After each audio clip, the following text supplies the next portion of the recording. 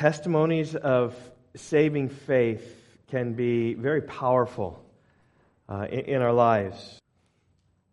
There's a picture, you can see up there, of Solomon Correa. He gave a testimony at a summer camp last summer in Mexico, and he was one of 5 young people that I've told you guys about on several occasions that he was in a car accident Sunday evening, about 7 o'clock at night, was head-on with a semi-truck, and these were the 5 kids that he was with. They were returning from a road trip of their lives, is what one of their fathers said. And this man gave a testimony, Solomon did, less than a year before he died. It was probably about 7 months before he died or so. And I want to read his testimony for you this morning. I know I put this in the Weekly Word. How many of you actually read this in the Weekly Word? Okay, a handful of you did. I know that some of you, it was a lot to read, just kind of bypassed it. That's okay. But I want to read it again because it's especially helpful. This testimony speaks how shortness of life that we have. And, even Andy, I'm not sure where Andy went. Andy, you talked just about how you understand the shortness of life. Pancreatic cancer, and 2 years ago, and I remember you talking about just even 2 years, you're still amazed you're standing here today. And whether it's 2 months, as you said, or 2 years, it's God's grace in your life to continue stating. And we prayed for you this morning at prayer meeting that God would sustain your life, just to be with us longer. Well, Solomon was only 22 years old when he died in the car crash. It's January 22nd of 2022. 2023 is when he passed away. I just want to read this testimony he gave to some boys at a boys' camp in Mexico. And this may take 8 minutes or so to read, but just want to catch his heart. He said, "Good morning, my name is Solomon. Today I want to share with you some of my testimony, which in reality is the testimony that Jesus Christ has done in my life, and about how sweet it is to trust in Jesus. But I'd like to start out telling you a little bit about what it was like where I grew up and how it was that I heard the gospel. My dad killed someone in self-defense when he was 16 years old, if I'm not mistaken. And he fled to the United States for 1 year. Then he came back to Mexico. And the day he came back, they caught him, and he was incarcerated for 10 years. When he got out, he was around 27 years old. And a few months after he got out, he met my mom, a young girl of 17, and they married a few months later. So they decided to immigrate to the United States, both of them. And it was through that I had the blessing of being born in the United States. But when I was a few months old, they brought me back to Mexico, and I grew up in a village called Arumbaro. I was raised there for 16 years, helping my dad in the fields, raising livestock and things like that. You might say I grew up in a Catholic home. My dad would say he's Catholic, but I don't even remember if my mom would accompany us to a Catholic church or not. But what I do remember are the 2 people who came to knock on the door of my house one day, Ivan and Leslie. They shared the gospel with my mom. At that time, my dad was in the States, and my mom showed interest. And so they started giving her a Bible study. And eventually the whole Ted Clark family started coming, and my mom decided to accept Jesus into her heart. That time I was around 6 or 7 years old. I loved the Clarks to come to our house because they would give us things, and I liked that. As a 6 or 7-year-old. But something I didn't like one bit was that my mom started spanking us, seeing the scriptural warrant for that. I was rebellious. I was very rebellious. So my mom had to spank me several times a day. And I still remember that I was always watched for the boxes that Priscilla would bring down because I knew that there could be some spanking sticks in those boxes. And I remember that I'd take them and hide them. And my mom caught me doing that several times, and things always went bad after that. My rebellion was so great I didn't want to accept discipline in my life. But as time went on, my mom would always make us read our Bible and watch the movie Left Behind, where the rapture would happen. I knew it was real because the Bible talked about it, but I didn't want to make a change in my life. I didn't want to say goodbye to my friends or goodbye to my Catholic relatives. I wanted to please them, but my need became so great for a Savior, I finally said, I can't keep on anymore. I went to my house and I was sincere with my mom and told her, I can't keep on living this way, knowing that I'm going to be left behind and not knowing what's going to happen if I die today. I don't know what's going to happen to me. My mom told me I could have assurance of salvation through Jesus Christ. that He had already paid for my sins on the cross, and that was a gift of God. All I had to do was simply receive it, to believe in Him, and through faith I would be saved. I remember telling her, I don't know how to do that. So she helped me. I remember that night I was crying so much for joy and excitement over knowing I no longer had to worry about whether I was going to be left behind or what would happen to me. I knew that I was a child of God through Jesus Christ, and that now I didn't have to worry about that. The thing that made me wonder about what would happen when I died was something that happened a few months before with my dad. He was drunk and was at a little store not far from our house. About midnight, my mom called me and said, we need to go and find your dad and see why he hasn't been back yet. And we sent, and he was drinking, and he told me, I'll give you a beer. I said, no, I'm not going to drink. And my mom told him, you're not going to make him drink if he doesn't want to. And Dad was so mad, he went ahead of us. As we arrived at our house, there was my dad in front with a rifle saying, you're not coming in here. So we went for some family members, and they calmed him down. But I asked myself the question, what if I had died that instant? What if my dad, not being his right mind, had fired and ended my life? I didn't have my confidence in Jesus. We don't know the day we're going to die. But one thing I know now is I know where I'm going the day I die. I would also like to tell you a little bit about how my life was afterwards and where the Lord has me now. It was definitely not easy, friends. Friends always influence you very much. I wanted to be a testimony to them, but many times I discovered it's necessary to separate ourselves from them if they're going to influence us more than we will influence them. It's the same with family members. Many of them would criticize me. When you place your faith in Christ, you're encouraged. But then discouragements and temptations come. I grew more focused on work than anything else. When I was 15 years old, I had 2 jobs, cutting tomatoes and cucumbers. So I was always carrying heavy crates. That only lasted a few months because I got a hernia and had to have emergency operation. I went through several months where I couldn't do anything. And after that, my dad told me, you can't stay here. You have to go to the States to study or something. The work here is too hard for you. So he sent me to California to live with one of my uncles who was Catholic. And I remember when I got there, I told my uncle about my faith, and he rejected it immediately and told me, while you're under my roof, you're not allowed to go to church. And the first year, however, was an encouragement because I was so lonely, I would seek the Lord's company. And my uncle wouldn't allow me to be with bad influences. The second year changed, though, because my uncle went to jail, and I had more freedom. I began to drive and make friends, and things were going well for me before I wanted to go back to Mexico. But now I thought, no, this is where my life is, my job, my school. Then the Lord used my dad to tell me, you have to come back to Mexico, or if you want to finish high school, you have to go to Arkansas to live with the Pearsons. And the Pearsons, this is one of the pastors of the church. My answer at that was, no, I'm fine here with my job, my school, and I don't want to go. My dad said, okay, that day. But the next day he bought me a ticket and told me, your flight back to Mexico is in 2 weeks. Take it or leave it. It made me think a lot. I know my relationship with the Lord was not doing well because I knew I was being pulled more by my friends than I was pulling them. I was being pulled more by my friends than I was pulling them.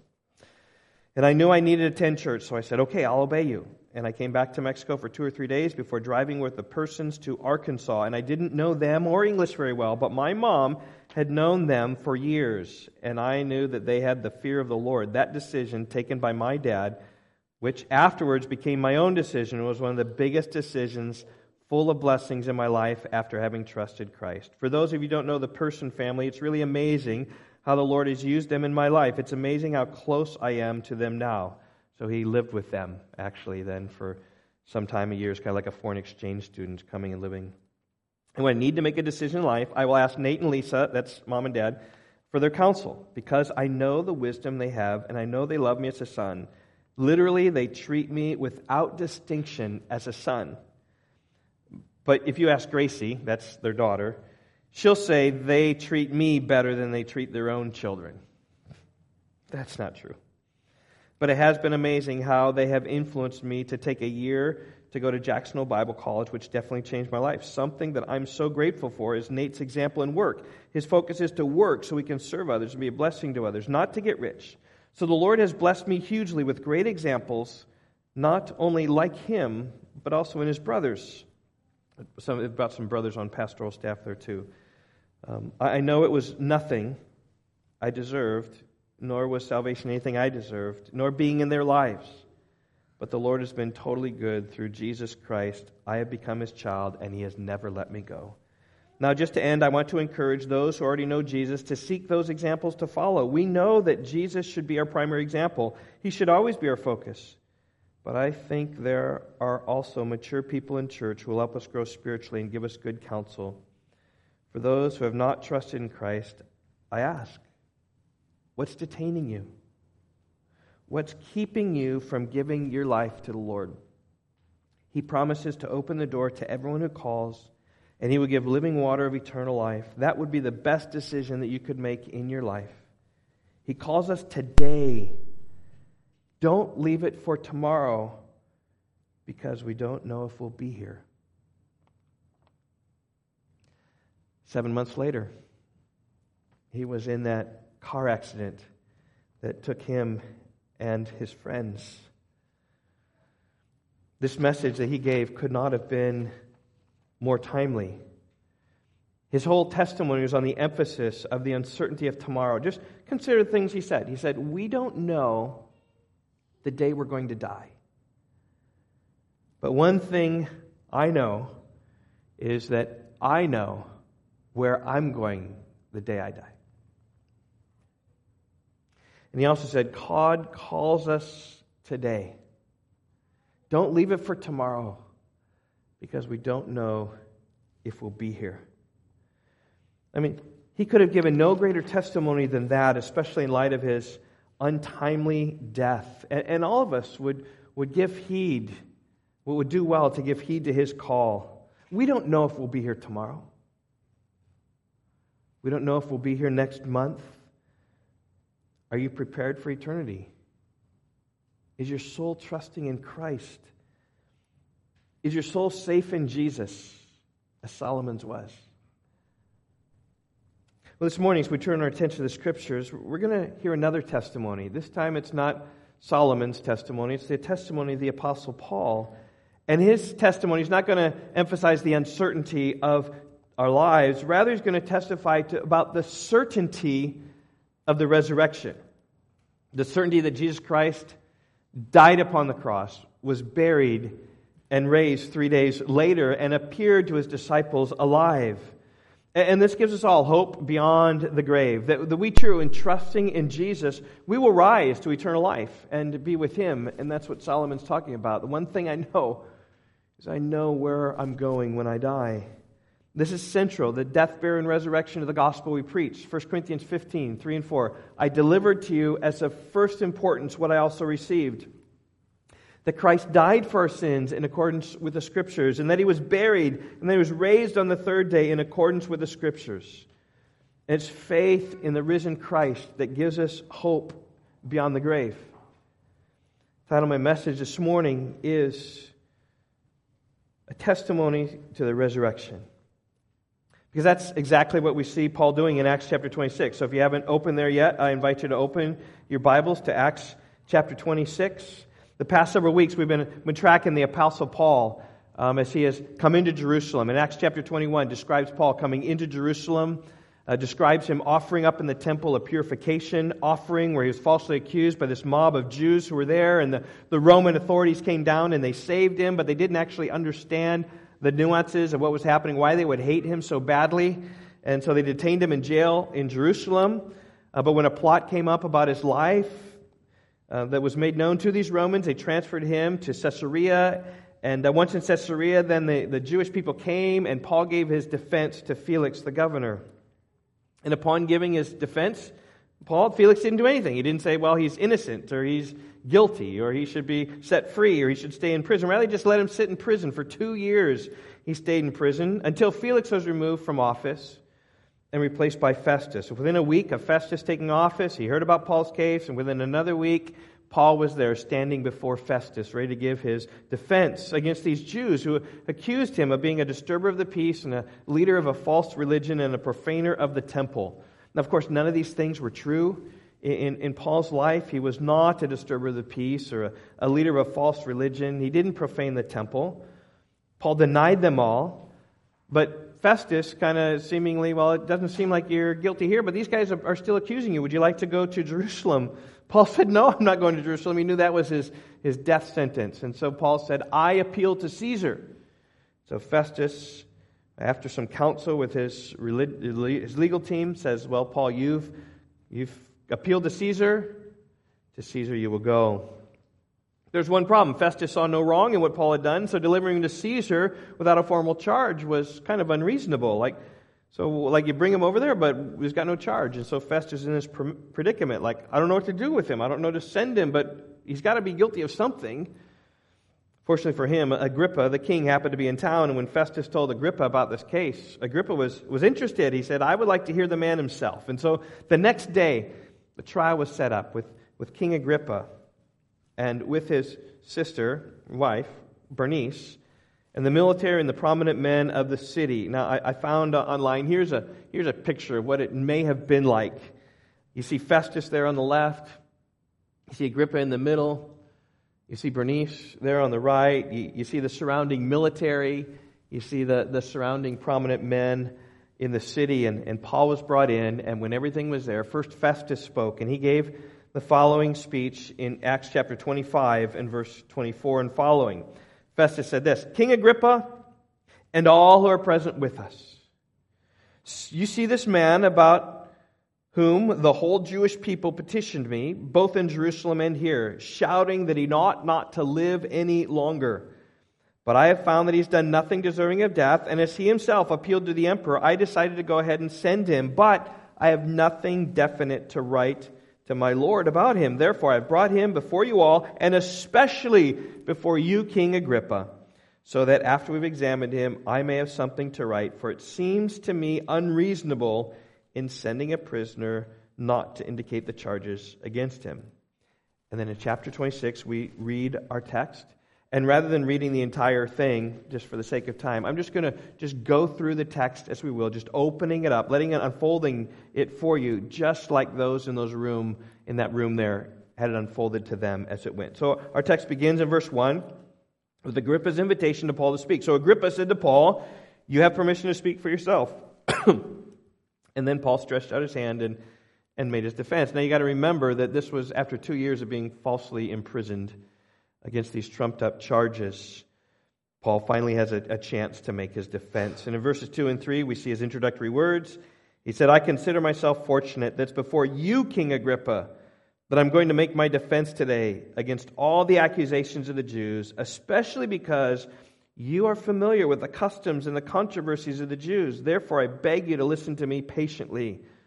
Now, it's a subtle slam on Felix and Festus, Roman governors, who weren't familiar with the ways of the Jews, being Romans, but Agrippa, being a Jew himself, would understand the intricacies of the Jews and of the prophets, would have a first-hand knowledge of the customs, having been through the bar mitzvahs and the traditions and keeping the Passovers and the Seders and the Yom Kippurs. He would have done all of that, though certainly secular. I mean, you can think about people in power today. Say our president is much like that, but professing Catholic and yet denying many of the tenets of the Catholic faith, yet going through the outward motions. That's much what Agrippa was like. Paul continues then to give his testimony, and he focuses upon the resurrection. And we see Paul basically making 4 statements. And my outline this morning is going to be basically these 4 statements that Paul makes. First of all, he says this, I was raised to believe in the resurrection. And that's the thrust of his argument in 1 through 4, or sorry, 4 through 8. So he says this, he says, verse 4, my manner of life from my youth, spent from the beginning among my own nation and in Jerusalem, is known by all the Jews. They have known for a long time, if they're willing to testify, according to the strictest party of our religion, have I lived as a Pharisee. Paul says he was raised as a youth, a Jewish man from his youth, and he says he lived as a strict Pharisee, following all the ways of the Old Testament. And if you look through other passages of Scripture, you know Paul, how fastidious he was. In fact, he says in Philippians chapter 3, he says, according to the law, I was found blameless according to the law. So strict was he. And then Paul's key statement comes there in verse 6. He says, and now I stand trial on here today because of my hope in the promise made by God to our fathers, to which our 12 tribes hope to attain as they earnestly worship night and day. And for this hope, I am accused by the Jews, O King Agrippa. And there's some drama here, right? Because Paul didn't say the issue right at forth is the resurrection. Rather, he raised the issue of what the resurrection means. And it means hope. What the resurrection means. I mean, and it means that we have hope of life after the grave, because just as Jesus was raised from the dead, so we too will follow him. He's the first fruits, and we'll be able to follow after him. There is the hope that he was talking about. And then in verse 8, he brings the issue to the forefront. As he looks around the room, he looks at Agrippa and Festus and Bernice and the military commanders and all the prominent men of the city. He says, why is it thought incredible by any of you that God raises the dead? And here he connects the resurrection with his hope. And he says, this is the hope that all the prophets have written to. This is God promised to all of us, is the resurrection. And he says, that's what I'm on trial here today. Why do you think it's such incredible that someone would rise from the dead? Because you're denying that, because that's all I'm saying, is that someone rose from the dead and that we have hope after that. Some regards, Paul could have argued that the prophets, he did that. He already talked about the promise made by God, verse 6, to our fathers. This is what the prophets spoke about the resurrection. And then speaking about Jesus himself, he said Jesus prophesied and promised of the resurrection. And on top of that, you have the power of God. Think about that. If God created the world, and if God created life, and if Adam, was raised from the dust of the ground, that God just breathed into his nostrils the breath of life, could he not? Is he not powerful enough to raise people from the grave? Paul says, but that's why I'm standing before you today, because I believe that God raises people from the dead. I believe in the power of God that's able to do this. And I believe in the prophets who prophesied of this resurrection. And you don't believe in the resurrection. Is it so impossible? Why don't you believe? I was raised to believe in the resurrection. But Paul said it wasn't always the case. I think the thrust of verses 9 through 11, Paul is saying this, is that, but I didn't believe in the resurrection. Verse 9, I myself was convinced that I ought to do many things in opposing the name of Jesus of Nazareth, this one who supposedly rose from the dead. And so I did in Jerusalem. I not only locked up many of the saints in prison after receiving authority from the chief priests, but when they were put to death, I cast my vote against them. And I punished them often in the synagogues and tried to make them blaspheme. And in raging fury against them, I persecuted them even to foreign cities. And with these verses, Paul just speaks about his own wickedness. He was opposed to Christianity, hostile to Christians, arrested them, beat them, tortured them, trying to force them to blaspheme the name of God, locked them up in prison, and even casted votes to have them put to death. Maybe he's referring to Stephen, a reference to Acts chapter 7, when he was standing by giving hearty approval to this stoning of Stephen, a righteous man proclaiming Jesus. And if you catch the flow of Paul's argument in his testimony, it's really because he didn't believe what the Christians were saying that he was going after them and attacking them. Right? They were following this Messiah that supposedly had risen from the dead, and Paul was against that. He said, no, that's not the case. And he was against it not only intellectually, but it was a passion that raged within him against the Christians. Look again at verse 11. He says there that he had a raging fury against them. Raging fury. Out of control anger against the Christians. Right? For those kids who watch Dude Perfect, you know, what's it called? It's called Rage Monster or whatever. And he starts throwing things, smashing things. That's what Paul was. Sinful, out of control anger. And then something happened. He met Jesus. And he's going to tell us about that beginning in verse 12. But before we get to that, I just want to pause a little bit. This is the flow of all Christian testimonies. I used to live like this, in sin and wickedness and rebellion against the Lord. But then I met Jesus. And everything changed. I believed and trusted in the Lord. I repented of my sins. I experienced forgiveness of sins, and Christ then has come into my life and transformed me, giving me desires for His people and giving me desires for walking righteously and according to His Word. I have delighted myself in the Lord. He's given me the desires of my heart. I sought after Him. I pursued Him, right, for the joy that it is to follow Jesus. That's the testimony of a Christian. What I was before, how God transformed me, and what I am afterwards. Do you have such a testimony? Can you say that? This is what I was like before as a Christian. And this is how I met Jesus. And this is how God has changed me. If you don't have a testimony, it may just be you're not a Christian today. Because every Christian has this testimony. If you haven't placed your trust in Christ, I encourage you to do that today. I mean, again, think of Solomon, right? God calls us today. Don't leave it for tomorrow, because we don't know if we'll be here. Scripture says our life is like a vapor. You go out today, or it's warming up, but when it's cold, you're just, it's all gone. That's our life. We don't know if we're going to be here tomorrow. Repent. Trust in Christ. Let His forgiveness overwhelm you, and then walk in newness of life. Well, beginning of verse 12, Paul tells us how exactly it is that he met Jesus, and here's my statement. 9, Paul says, I was raised to believe in the resurrection, and I didn't believe in the resurrection, and now Paul says, I became a witness to the risen Christ. In his raging fury, Paul's persecuting Christians in all the cities around Jerusalem.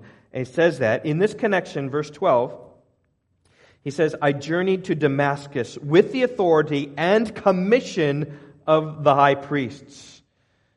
So he had the authority of the high priest. He had, in fact, even had their blessing, their commission. You go and you find these Christians. And you take them and you arrest them, and you beat them, and you force them to blaspheme. You bring them here to Jerusalem, and we'll try them here and find them as heretics.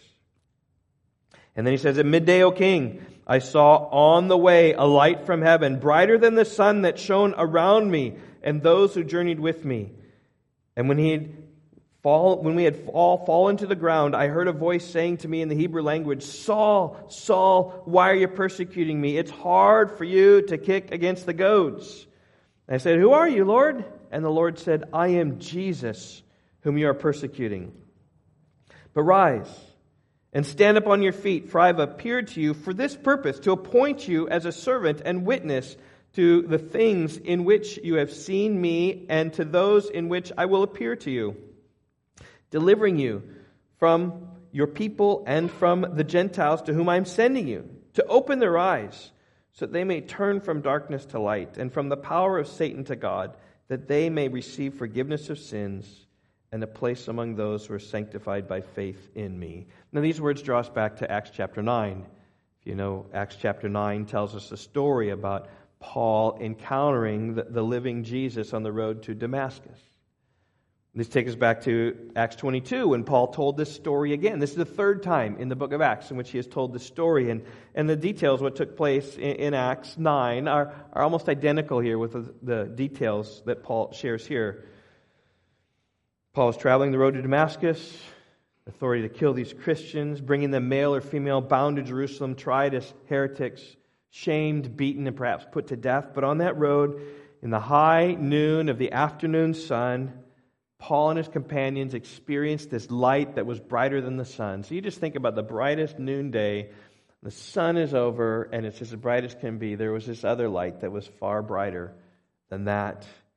And all who were with Paul fell down because of that great light. And Paul heard the words of Jesus, Saul, Saul, why are you persecuting me? It is hard for you to kick against the goads. Now, first of all, right, persecuting me, I'm not persecuting you. Like, who are you? Like, I'm not persecuting you. I'm going to get these Christians, these people following the way, these evil people. And eventually, like in more details in Acts chapter 9, he reveals himself as Jesus is what he does. And he says that even here in verse 15. But he says this, why are you persecuting me? It's hard for you to kick against the goads. Now, the goads are sticks with sharp points and hooks. Right? To prod and direct animals they should go. Particularly goats were used with the oxen, right? When they're plowing, they didn't want to go. You could poke them in their backside and like, whoa, and they get on. You could scratch them and kind of get them. Today we use cattle prods, long rods, and animals will obey those pretty quickly. And here we get a sense where God was working in the heart of Paul, like prodding him. And he was resisting it, doing what he was doing, but knowing kind of that it was wrong. It was hard. But that was Paul's heart. It was hard. But with the bright light, Paul's attention, Jesus reveals himself there in verse 15, and then he commissions him. And he commissions him basically in verse 16 to be a servant and a witness. I've appeared to you for this purpose, to appoint you as a servant and witness. He's appointed to be a witness. Does it sound familiar? I hope it does. This is the theme of Acts. Paul was told to be a witness, and Paul's commission is our commission, to be the witness of Jesus. In fact, how many times have you heard this in preaching through Acts? You heard me repeat, this is the call of Christ upon all of our lives, is it would be a witness for Him. Are you doing it? Jesus says, okay, this is what I want you to do. Be my witness. Are you being a witness for Jesus? Even Solomon, right? Before his work, before his dad, It's interesting, at Solomon's funeral, if you would watch the funeral when Nate Persons, I think, gave the funeral address of him, and basically he said, you guys at work, how many times you heard Solomon talk to you about Jesus? A lot. You school classmates, how many times you heard Solomon talk about Jesus? A lot. Like he was being a witness for Jesus, and this is what we are called to do. And I challenged you last week to ask someone what they know about Jesus, just to gauge the world, because from Festus probably we didn't know anything about that. Well, I asked that question to someone this week. It was a conversation with a non-church goer, and we were talking about someone who was sick and in the hospital, and so we're talking, it kind of transitioned to spiritual things a little bit because sickness and end-of-life issues are right there, and so I just said this, you know what, I got a strange question for you. I challenge you guys with this, and I said, what do you know about Jesus? And I can't remember exactly what this guy said, but he said something like this. He said, well, I know some, I know about him, yeah. And I said, no, what exactly do you know? He says, well, I know enough. I mean, you know kind of about him. And he said, but I don't go to church or anything, but, I've read some. And I said, you know what, I'm interested in your church attendance. We could talk about that sometime, but not right now. I just want to know, what do you know about Jesus? I'm curious. He said, well, it's kind of like you read about someone in a book. You read about someone in a book and you know a little bit about him. I know a little bit about him. That's almost exactly how my conversation went with this guy. How much do you think this guy knows about Jesus? He wouldn't even say his name.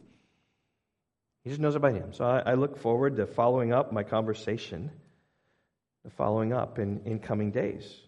And I challenge you all to do that. I mean, do that this week. Just say, what do you know about Jesus? See what people know. Particularly like non-churchgoers, because we have a world around us that knows nothing about Jesus, and we need to be witnesses to them, to tell them about Jesus. He calls us to be His witnesses. And when Jesus commissioned Paul on the road to Damascus, He told him He would go to the Gentiles. Look at verse 18. He says, you go to the Gentiles, to whom I'm sending you. And here's His purpose, to open their eyes, so they may turn from darkness to light, and from the power of Satan to God. They may receive forgiveness of sins, and a place among those who are sanctified by faith in me. This is what Jesus is calling us to do, to be His witnesses, that eyes might be opened up, that people may turn from their sin, from darkness to light, that they may turn from their bondage to Satan, to the living God who made the heaven and the earth and the sea and all that is in them, to receive forgiveness of sins and to receive a place among those who are sanctified, a place with God forever. It's our calling to tell others about Jesus Christ, that they might repent and believe and receive forgiveness of sins. Are you doing this? Who'd you talk to this week? Who'd you talk to last week? Who'd you talk to this month? Maybe you can just form things in your mind. I had several conversations with people this week about Jesus. One guy, I even shared Solomon's testimony.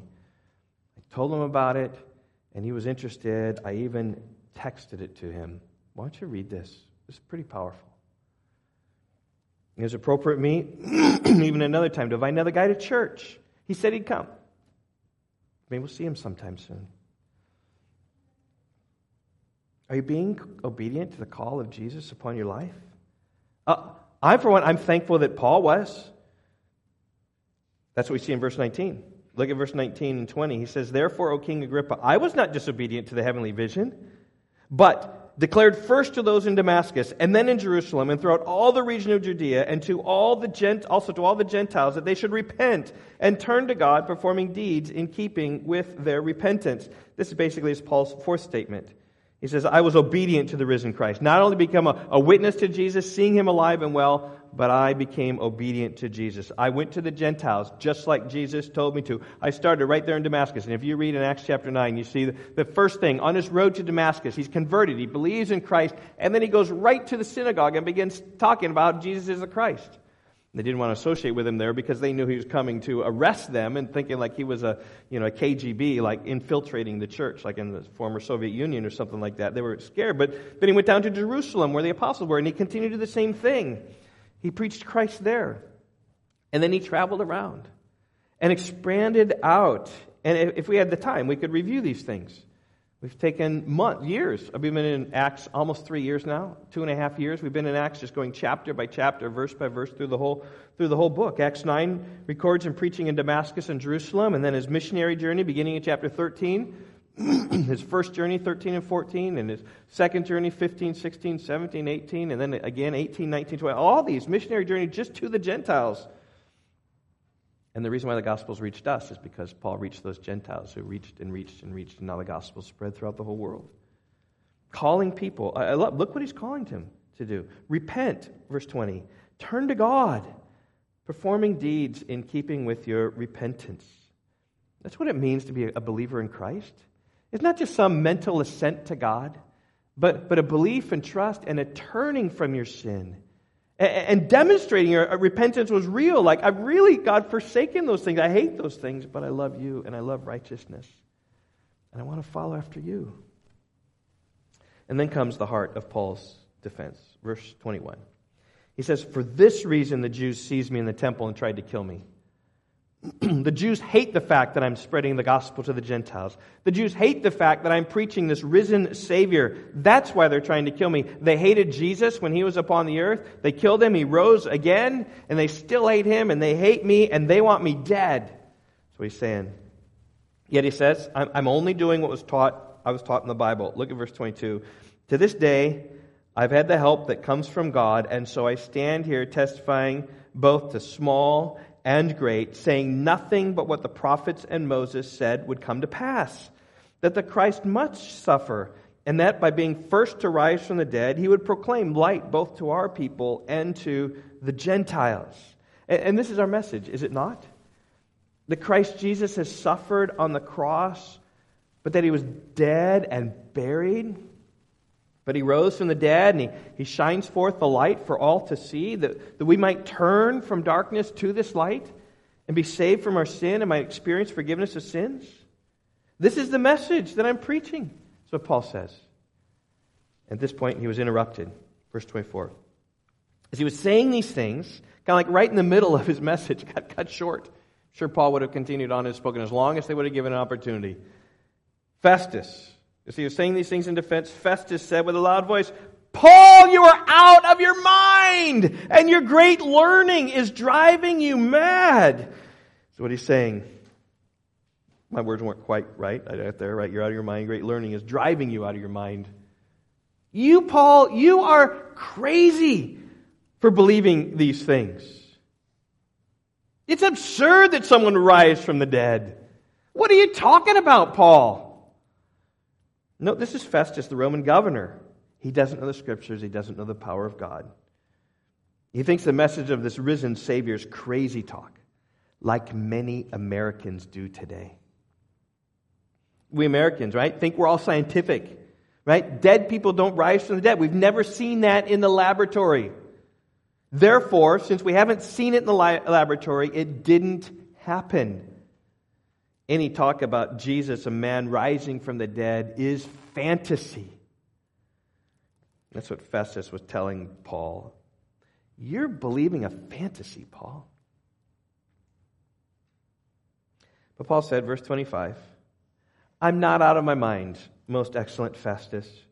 I'm speaking true and rational words. And maybe there's a subtle hint there that Paul was the one who was crazed in a loud voice. He himself was out of his mind, but Paul responded rightly, gently, a gentle answer, turns away wrath, and just says, no, I'm not out of my mind, but I am speaking true and rational words, even calling him most excellent Festus, right? Being very respectful to him, just saying, I'm in my right mind. He said, for the king, right? So I'm talking to you, Festus, but the king was right over here. The king knows about these things, and to him I speak boldly. For I'm persuaded that none of these things has escaped his notice. For this has not been done in a corner. King Agrippa, do you believe the prophets? I know that you believe, right? And there Festus responded, and then Paul kind of gave it right back and approached the king and says, well, I'm just saying what the prophets say. And king, you believe, don't you? And it's here that Paul discerned the difference between the Roman governor and the Jewish king. The governor just attacked his character and his sanity. But anyone standing there would have seen that he was not insane. He was in his right mind. He just recognized his sanity. The king, however, being a Jewish man, knew the Scriptures. He knew they prophesied of a suffering servant who would rise from the dead, Isaiah 53 and Psalm 16.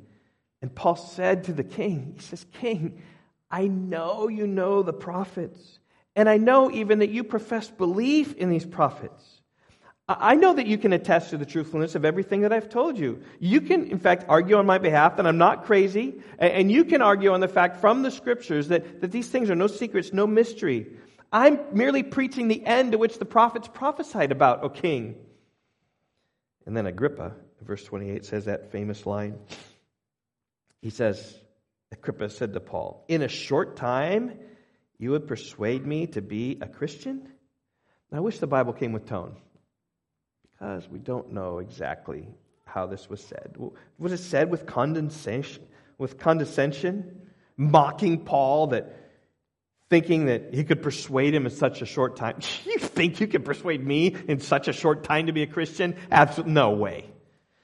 Or maybe Agrippa said it with hope, that in a short time perhaps he would be a Christian. In a short time, you persuade me to be a Christian? Like maybe a little bit more? Maybe I need more time? We don't know. But Paul just basically took him for his word. He said this, verse 29. He said, whether short or long, I would to God that not only you, but also all those who hear me this day, and it's all the military, that's all of the popular people in the city, the commanding people in the city, that all those might become such as I am, right? Believing in Christ, trusting in Christ. So except for these chains. And remember, when he's been speaking this whole time, he's a prisoner with shackles on, right? He's got shackles around his belt. He's got feet here. He's talking bound as a prisoner. Bold as a lion is he. And at those words, we said, I wish that you were like I wish that everyone here would be like I am. The king rose, the governor and Bernice and those who were sitting with them. And when they had withdrawn, so this is like a private council back in the judges' chambers, they said to one another, this man is doing nothing to deserve death or imprisonment. And Agrippa said to Festus, this man could have been set free if he'd not appealed to Caesar. So he is innocent. He could have been set free, but he appealed to Caesar. And then chapter 7, we're going to see him being sent to Rome as a prisoner. We'll pick that up next time. But I finished with one observation. I want you to see Paul's evangelistic endeavor in the king's court. How successful was Paul in his evangelism? He didn't persuade Festus. He didn't persuade Agrippa. I doubt that Bernice was moved either, and we know nothing about the crowds that heard him. Perhaps some came to faith, perhaps not. We have no assurance that anyone came to faith. And I just say this, in your being a witness, realize that there are many times that people won't believe, right? Like, I think 99% of the time I put out stuff and it's just on hard ground, smiling, happy. And that's America. America is hard ground. People smile it, receive it, and are polite. But most people I talk to are just like Festus, are just like Agrippa. Steve, you're out of your mind. And I think it's the reality of evangelism in our culture. It's a lot of sowing. It's a lot of spreading it out there. Many won't come to faith, but perhaps some will. If God delights to open our eyes and bring revival in our land, that will happen. But I just say this, don't be disheartened. Don't be disheartened. God calls us just to be my witnesses.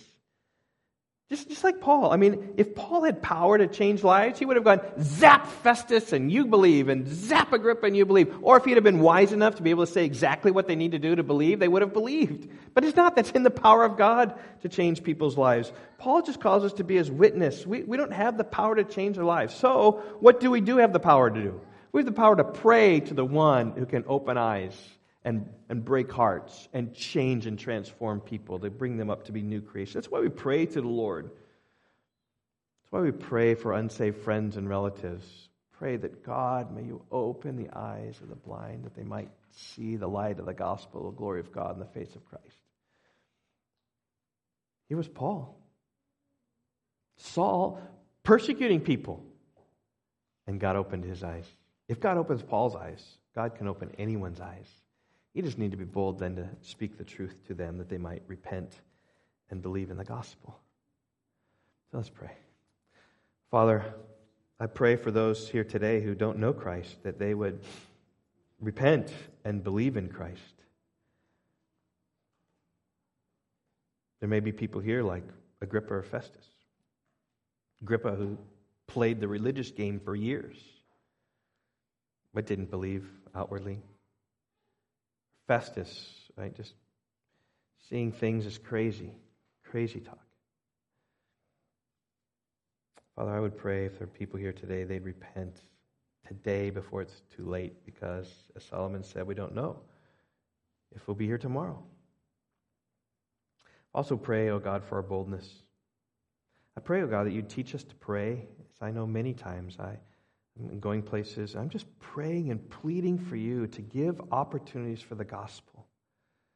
And you faithfully do that. You faithfully provide opportunities to be a witness for Jesus in whatever way, whatever little one sentence or 5 sentences or a discussion, whatever it is. God, stir in our hearts to be able to be witness to you, and merely in obedience to you and obedience to your call. And I pray that you would bless and honor our time as we seek to do that together. We pray in Jesus' name. Amen.